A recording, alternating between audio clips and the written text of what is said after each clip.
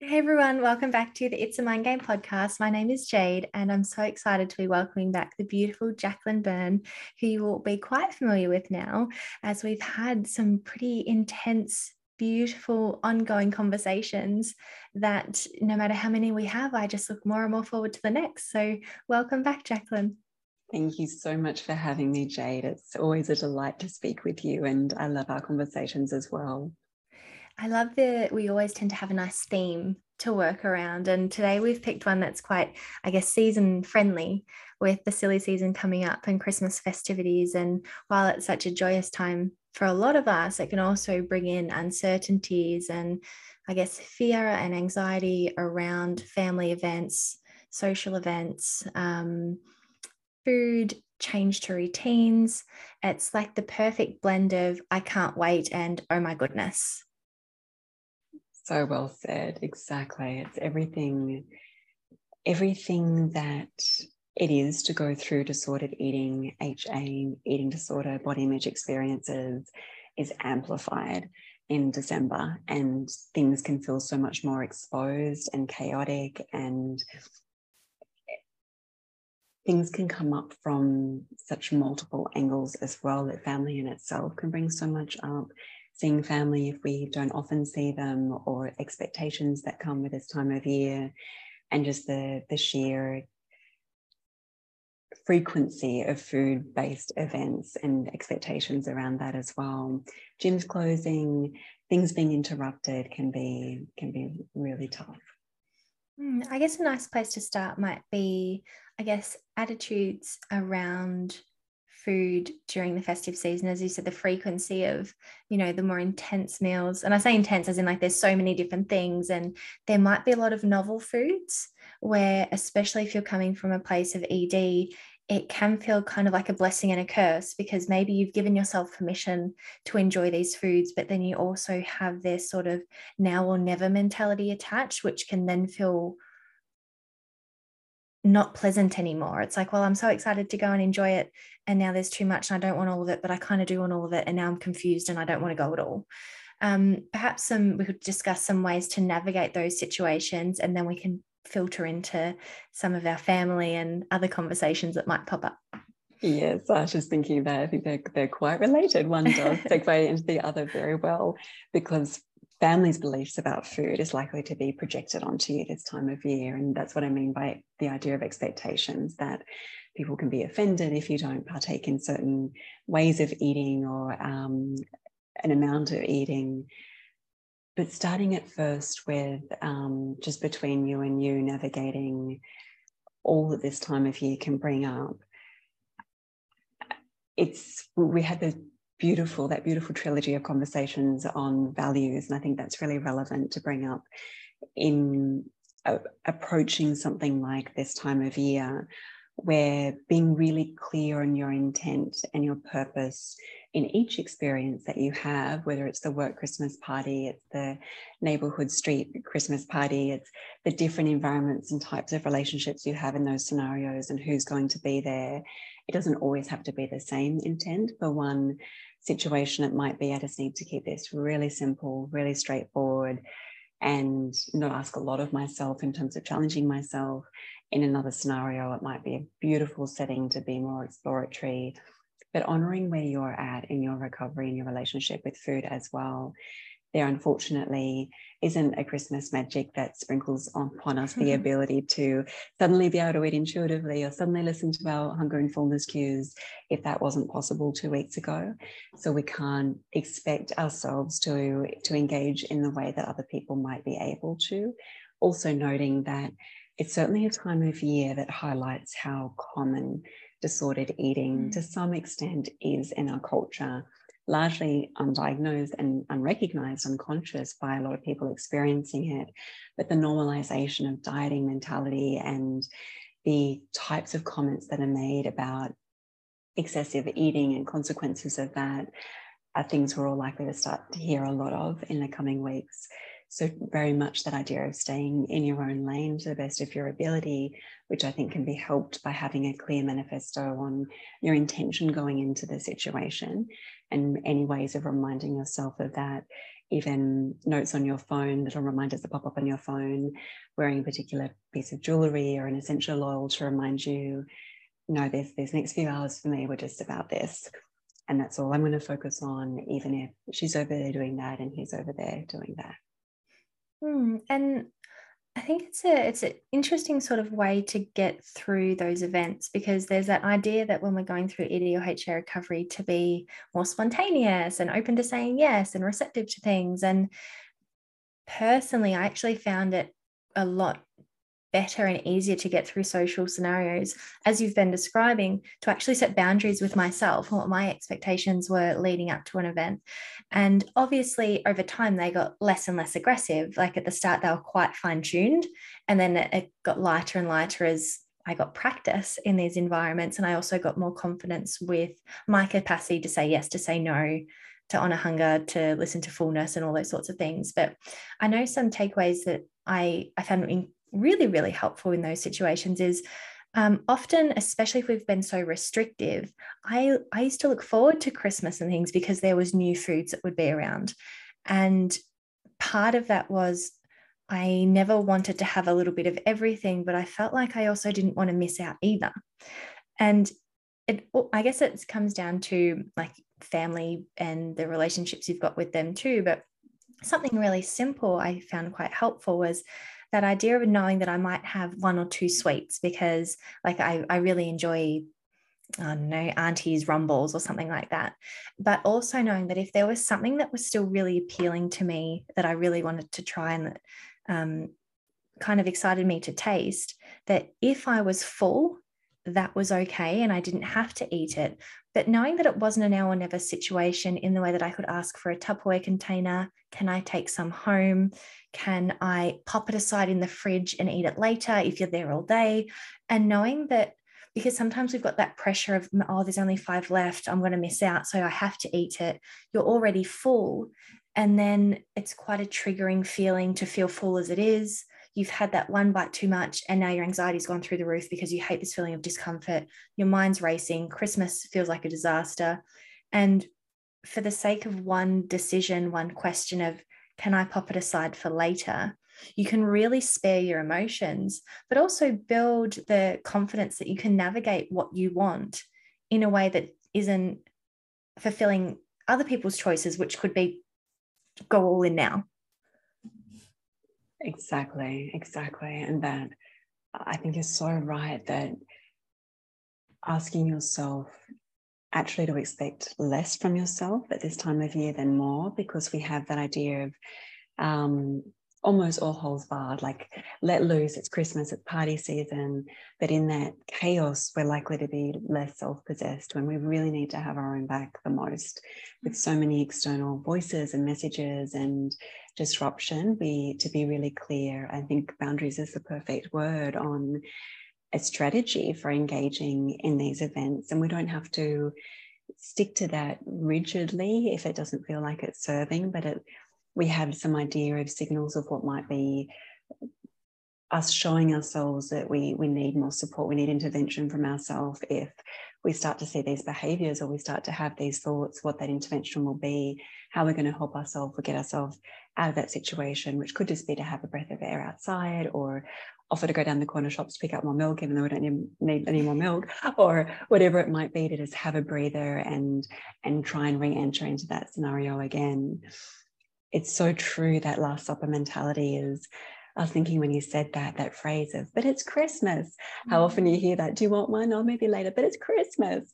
Where as if we have to all make ourselves feel sick collectively, or we haven't properly celebrated, or the year won't actually come to a calendar ending if we don't sort of go through this ritual of really actually what is objectively disordered eating. It's interesting, the collective momentum that happens around that. And people may be getting offended. Like if you don't have Auntie's Rumbles, that her nose is out of joint, or does that mean you didn't like my cooking, or went up to all this effort and you haven't partaken in it? So I think that idea of a doggy bag is wonderful, because it illustrates as well that we do value the food and we value the effort behind it, but we are not willing to make ourselves feel sick or uncomfortable with either overeating or taking in action behaviorally on the day that's going to be unsupportive of our longer term recovery. So it might be that food is too challenging to also have socially, or too challenging to have with the addition of other challenging foods that day. So we've prioritized what we've had and we're able to take the rest for later. But it's that idea too, with the scarcity mindset, that if we're only going to have the opportunity to have rumbles today and they're going to be taken off the table in an hour's time, and then I don't get to have them for a whole other year, that we go into that panic eating of not wanting to miss out. So I like that it suspends that possibility as well. I'm glad that you brought to the forefront that idea of, you're saying no to the food, so therefore you mustn't like my cooking, or that personal attack side of things, because in certain cultures especially, that's something that's quite prominent. And of course, you never want to upset anybody. So that, of all things, can be quite a challenging time. And I feel you almost need strategy to get through that situation successfully. And the thing that works in our favor is that for the most part, we've had multiple Christmas celebrations with our family members, and we can predict the ones that get that way. So if willing, you can kind of entertain the idea of, okay, if I am going to say no to so-and-so salad or pizza or whatever, and I think that they might question me, what's a good way I can discuss it? Perhaps I have a chat with them first. Perhaps I have the confidence to say, I think you're a wonderful cook. I've just got such a full belly. I wouldn't enjoy it if I tried. Because sometimes honesty is the key. It's like, no, I love your food so much, but I only enjoy it when I'm ready for it. And I'm stuffed. I'll have some later. But almost the planning can be the confidence that comes with enjoying Christmas is, and it's such a contrast, because normally it's like, stop trying to predict everything, stop trying to control everything.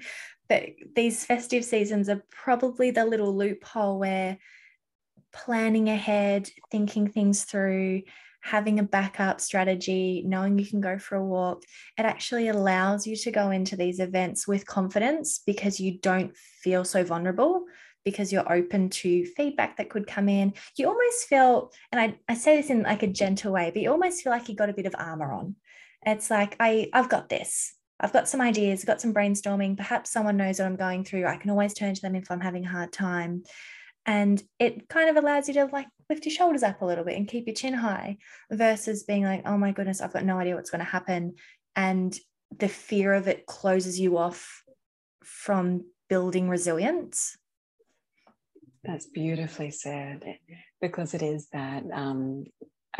I was laughing when you were saying as well that it's the irony of probably what you and I have preached all year. Yeah. Because I know when there's extended family involved and the festivities, Prepare. and just prepare, to go for it and get your game strategy together, because it is just so much more. It is so much more to juggle, and the preparation will, I think that's very true, help you feel more confident, and probably what you say will have a slightly different tone. Your body language might be a little bit different, which will also catalyze a different dynamic than might have otherwise happened if you were just gritting your teeth and hoping for the best and just trying to get through the next several hours and not really knowing what to do. Then when that person does make that comment, you're just going into fight or flight, and you don't really know how to come back out of that. Boundaries feel very important, and I think something that is invited through any recovery experience, probably even beyond an eating disorder or HA experience, meaning any opportunity to really transform ourselves and do a deep dive into who we are and what matters to us, is that it's unlikely to be done without having unharmonious ripple effects into the greater systems that we live within. You behaving differently, which is towards your best interest, will be essential in recovery, and it won't always be welcome. It would be lovely if everyone welcomed those changes with open arms, but humans don't like change and systems don't like change. And whether it's conscious, usually mostly unconscious, people will resist that, which is where the nagging to partake in the eating that you don't want to do comes in. It's where the unwarranted questions about why you're still single, or what happened to that last partner of yours, or those points of uncomfort can come in these types of situations, because there can be a rallying against someone that is trying to do deeper work on themselves. And if you, as you say, know from previous experience that you've got a few family members, or it might be colleagues, it might be friends, other people you'd see this time of year who might have that type of reaction, first of all, I want to offer that it is a legitimate option not to see them. You are allowed to say no. Mm-hmm. You're allowed to say, I'm actually really run down. I'm so busy right now. I've got so much going on. Can we just do a catch up in January? I'll be able to be more present, be able to enjoy your beautiful company more. I'd really prefer that. If you do choose to see them, you're allowed to do so on whatever conditions work for you. You don't have to answer any questions you don't want to answer. You don't have to sit in a conversation that feels uncomfortable. You are welcome to leave at any time. You're a free agent. And if it is a scenario where you do feel more heard and you do feel you can weather that experience without having damage to yourself or your recovery, considering yourself as a change agent, I think, can be really helpful, which is to say that from that perspective of knowing me doing this deep work on my inner self as I move through HA, as I move through disordered eating recovery, might bring up some stuff for other people, and they will be more or less equipped to deal with that and even recognize what that is for them. My responsibility is to tenderly take care of my own needs and prioritize me. You are your best friend in this scenario. You're your own advocate. And being a change agent means that you are heralding the value of shifts that we're making socially and conversationally, interpersonally, over complying and perpetuating the same problems. So when everyone's having a conversation about choosing to lose weight one way or the other in the new year as a New Year's goal, partaking in that conversation when you now know better is harmful, and it's corrupting of your internal world, because you know that you don't believe that anymore. You know that at least that's problematic for you to subscribe to, but doing so to not cause any ripples it's really taxing and stressful. And you don't have to do it in an aggressive way, and you're not responsible for anyone else's psychoeducation or their own self-evolvement or self-awareness. But simply not talking about it, there's probably not a Christmas gathering I can think of that I've been to where someone at some point hasn't either made a comment about desiring weight loss or made a comment about having eaten too much or eaten something that they're moralizing, or making a comment about my food or my body. Or I really don't think I probably would have had a Christmas celebration without that happening at least once. And I usually just choose to not comment, or I react to it as if they've said something that is offensive, but I don't want to go into it right now. I'll change the subject. Sometimes I will reframe what they've said. So I am highlighting what I perceive to be the meaning in it that is more kind or more positive in my response, but I'm not buying into the diet culture aspect of that conversation. Knowing that that's what you're in for, and even just saying something like, if someone has said to me, oh, that's a lot you've got on your plate, Jacqueline, you're eating like a relation today, I might just say something like, I'm really trying to listen to my body, or my body's telling me it's hungry, I'm going to feed it. And it's quite lighthearted. It's quite, even sometimes humor can be a wonderful lubricant to these situations, but I'm also not going to buy into, oh, I know, it just looks so good, or I couldn't help myself, or making these comments that is as subtle as they seem. That little girl that's listening, and that little girl that's within you that's listening, it is doing harm, and it's justifying that narrative for everyone else in that room that might not know the damage that diet culture is also doing to them, but it is. And we're offering a point of separation from that and holding that space. It's amazing how heavily it links into the people-pleasing element, though, isn't it? It's like the idea that we have every right to deny answering a question, or to ask a question back that kind of skips over our answer, or like that absolutely is within our power to do. But if we're feeling as though the idea of doing that can have us expelled from the from the group, then it subjects us to that people pleasing where you feel like you have to answer yourself. You feel like you need to justify your decisions around food, whether that be participation or not participating. And I guess when you can think of it from an outsider perspective, in order for you to enjoy your festive season to the best of your ability, does that mean subjecting yourself to what you think everyone else wants? Or does that mean you setting boundaries and intentions for the day that actually create space for you to let your guard down and have a good time? And I feel like that's something really important to highlight, because that's going to be so different to every unique person.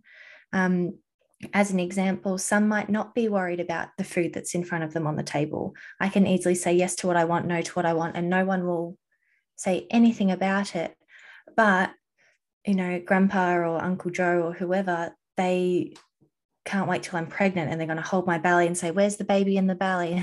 And it's really intense. So am I either going to go into this and kind of keep enough distance that I'm not going to welcome in that gesture because I know it's coming because they do it every time I see them? Or is it going to be more of a, when I am near them, I'm making sure there's a group collective, because that person tends to be a bit more distracted when with everybody rather than one-on-one time. And it's not being mean to try and coordinate a group scenario where certain people are repeat offenders on food judgments, pregnancy judgment, or comments and things like that. Like it's not rude to avoid situations that make you feel uncomfortable, because I think the reality is, if the people that were saying the things I was saying knew how uncomfortable you felt as a result, I honestly don't think they'd say it. But we're kind of feeding that behavior if we're always answering to it or accepting it, because there's no social check, and it's something. A really good example is if someone says a joke and it's in poor taste and everyone kind of does that, and nobody laughs, that person instantly goes, oh, okay, that joke's not funny. No one needs to point it out. No one needs to say, you're a horrible person, that's not a fun. No words are needed. It's an instant social check. And it's done. Someone else will say a joke or start a conversation, and we as humans, we move on. It's like, okay, but we've set a standard. But if there was that one person there going, oh my gosh, they feel really awkward, and you laugh to cater to their discomfort, that person's now going to go on being like, oh, well, one person found it funny, let's do it again. And all it takes is that one person to feed a lie, really, on how they're feeling to somebody else, to keep encouraging them to keep doing something they're doing. And I think the beauty in that is we actually have a power to socially check people that we love. And I say this in the kindest of ways, but we can actually break the chain by setting boundaries and sharing our truth, which could be, oh, look, I'm really not comfortable with that question.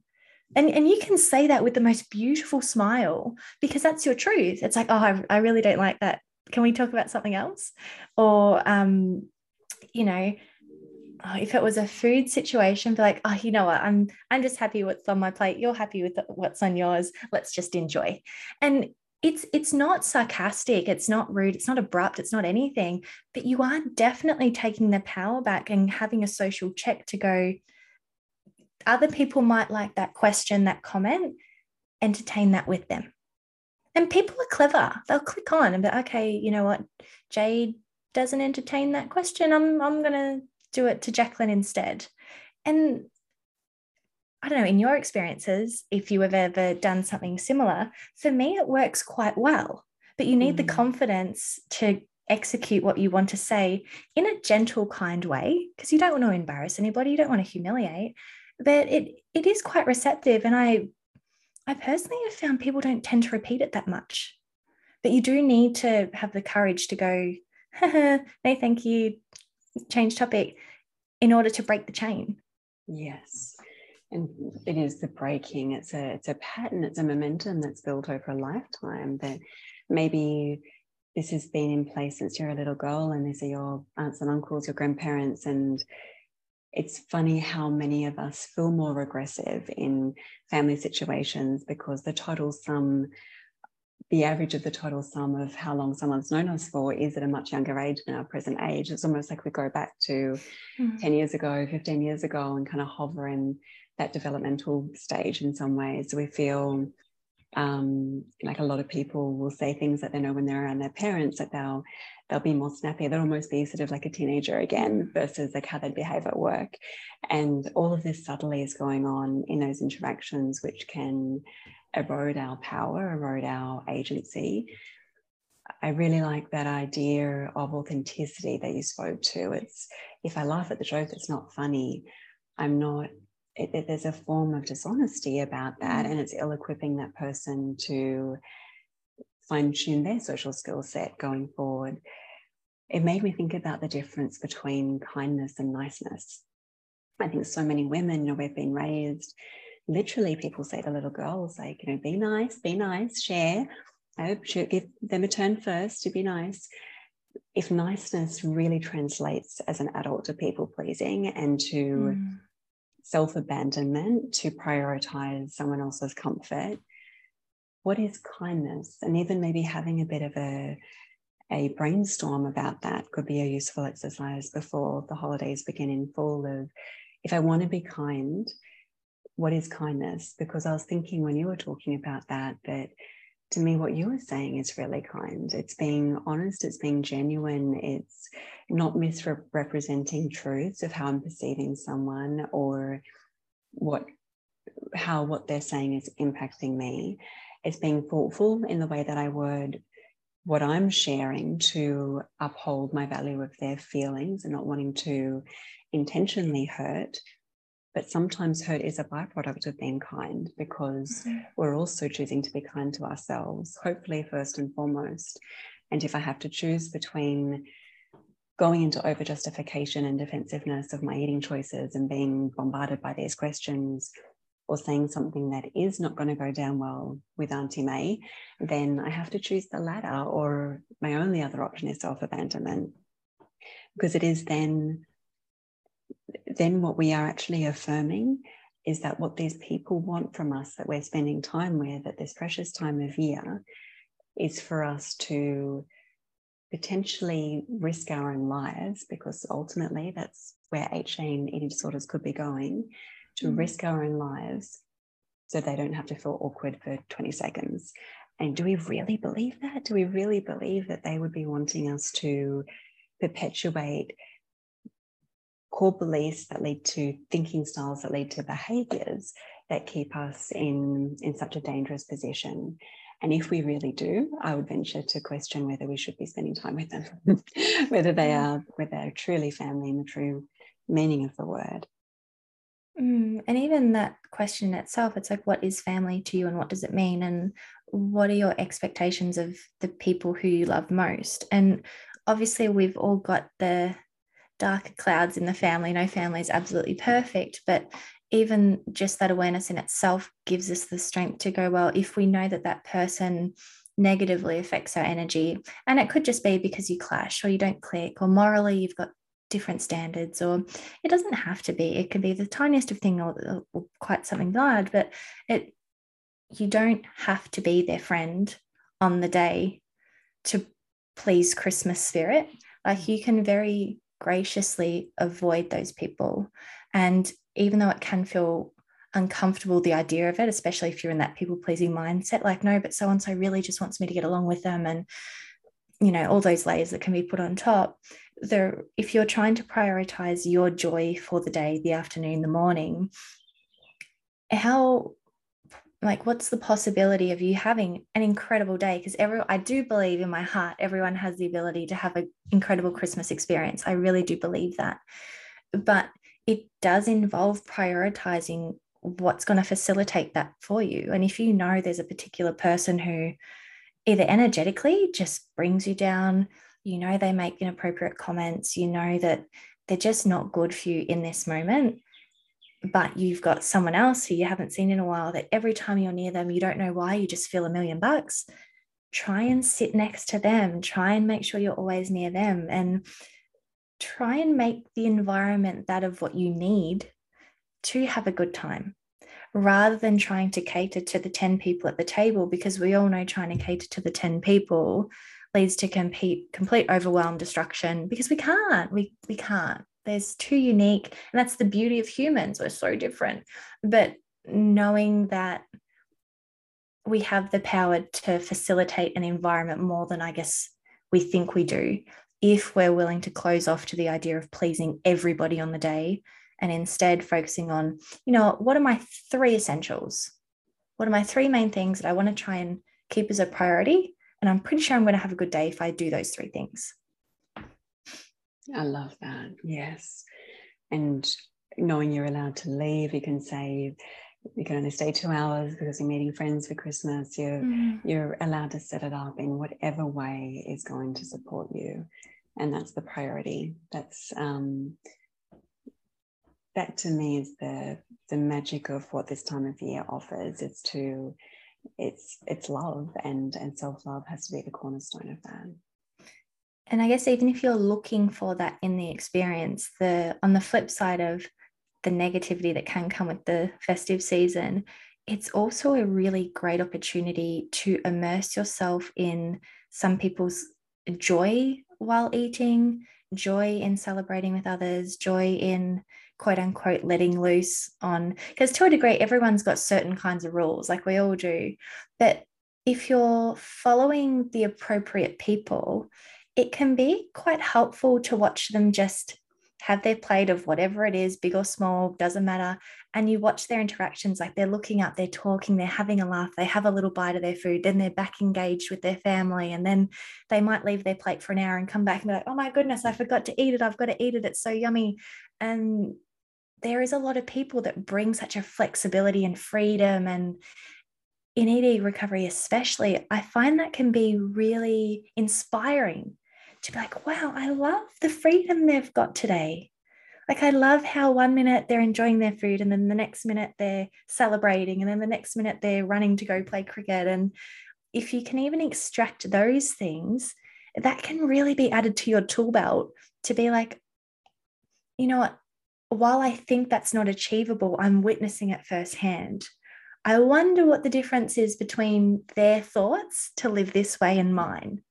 And then you've got this really creative thought spiral, like positive spiral, that can be created just by inviting in curiosity. And rather than focusing so much on us, opening up our vision to like what's everybody else enjoying, and what does that look like, and the permission that could come from that as well.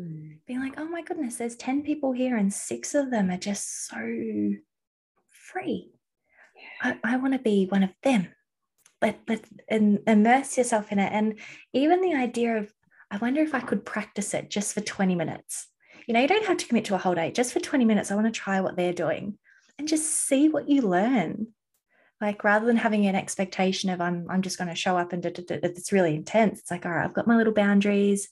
I found someone who looks like they're having a great time. I want to have a great time too. Let's try some of that. That's wonderful. Yes, just treasuring the role modeling that you might be privy to on this day, and seeing the insider experience, the insider knowledge of those that might more effortlessly have an intuitive relationship with food in their bodies. That's beautiful, Jade. I want to sneak in one more question before we wrap things up, because time goes so fast and I'm talking with you, Jacqueline. But I know one thing that can be quite tricky is when we're with family and they're actually giving us really beautiful compliments and feedback, and they're actually being really kind, and we take it as so offensive. And I'm going to use my example with this one, and I've spoken about it on the podcast before, but if someone turned around to me, Jade, you look so healthy. In my mind, they just called me a fat, not very nice things. And I'd smile and go, thank you. And my soul would hurt. And that sounds dramatic, but that's how I felt. I felt absolutely belittled, diminished. Any excitement I had to try new foods out the window, like squashed. And I'll quickly share how I got over it. And then I'd love to hear how you would suggest others do, because I'm sure there's a few different ways. For me, the biggest takeaway was, rather than being so fixated on my interpretation of the words, try to see what that person was trying to communicate with me, because I was interpreting healthy as fat. But if I took myself out of it, which took a lot of practice, and it took me a couple of years to even realize I was doing it, was to go, oh, hang on, what are they trying to tell me when they say I look healthy? They're actually trying to tell me I'm smiling more, I'm laughing more, my skin's nicer color, maybe I don't have as many breakouts, maybe energetically I'm happy. Like, what's healthy? Because I'm making a mess of it. And it happened with other comments too, like, oh, your bum looks good in those jeans. I'm like, oh my God, my bum. Right. But no, they weren't saying that at all. They're just going, you know what, those jeans fit good. You look great. Like, good job. But the biggest takeaway for me was learning to accept compliments anyway, was literally taking myself out and being like, it's not about you. Like, try and advocate for the person giving you the compliment, because they're saying it with a beautiful smile. You know, they're not trying to hurt you. Their body language is open and caring. There's a disconnect. What's the intention here? What are other ways around it that you would suggest if you know you're taking things the wrong way? Like, you're very aware, but it's still so intense. I would very much concur with what you've offered. I think the other element that can be useful with compliments is that if we have come from that people-pleasing paradigm and where we've really upheld others' opinions of us to define ourselves, and our nucleus of self, our identity, lays outside of ourselves, that renders feedback as devastating or affirming, that we have so much invested in where that feedback is, let alone the risk of misinterpreting it. So I think however it lands, and I would actually exercise this as much with compliments that feel, or feedback that feels uplifting, which can be really tricky because we just want to keep it and internalize it, but equally so, we want to move away from it defining us. And so, like you said, someone's words really just say so much more about their beliefs, their perceptions, their values, their misunderstandings than it really has on you. And whether we actually interpret it accurately is a whole other thing. So with any feedback you get from someone, there's a place for self-reflection, but over the festive season, I just give you a permission slip to shelve it all and really come back to checking in with how you feel about you as the definer, because it's practice then of your individuation and your sense of, I'm the one that gets to make the call as to whether I'm okay, whether I feel good, whether this is working for me. I know people I've worked with in the past have had compliments that they look really healthy as well at times where they've been the most sick. Yeah. And maybe that compliment has come because they've lost weight or there's been a physical change that someone's assumed means something our society says it means. But it's actually been devastating internally and then what message does that send? Like we're applauding this change that you're actually incredibly unwell, but we're seeing it differently. So I think really trying to see any compliment, in addition to hearing where it's coming from, almost taking it with a grain of salt, because it by definition doesn't have a lot to do with you.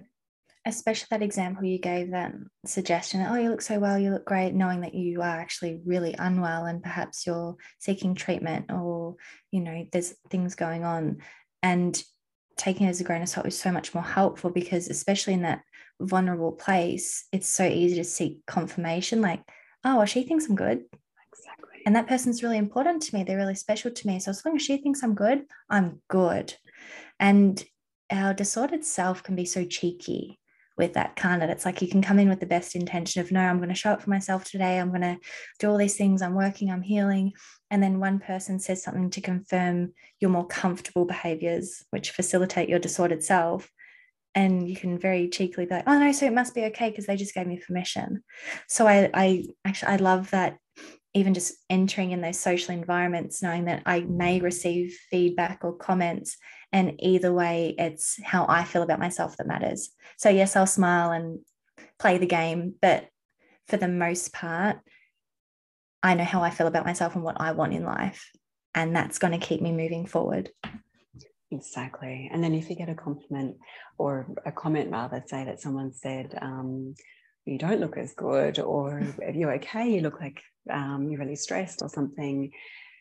Equally so, if you know, actually, I just feel great. I've chosen to wear more comfortable clothing today, or I didn't put makeup on. I actually, that is symptomatic of me feeling more accepting of myself, maybe. It just gives us that pause to reflect and determine our truth, not let that be determined for us. Yeah, such wonderful examples and such wonderful tools that you've highlighted for us today, Jacqueline. Thank you so much. And I'm looking at the time, and it's the time to wrap things up. It's gone so fast, but I'm sure there's so many little nuggets in today's episode that hopefully women have taken a few notes and they've got more tools in their tool belt leading into the jolly season. But thank you so much for joining us today. I'll leave all your details in the show notes as always, and I cannot wait till our next conversation. Thanks so much for joining in on today's episode. I hope you loved it. Please subscribe to the podcast to stay up to date with all future episodes. And if you are interested in coaching, whether it be groups or one-on-one, please send me a DM or an email and we can have a bit of a chat about where you are now and where you want to be. I can't wait to speak to you soon. Bye-bye.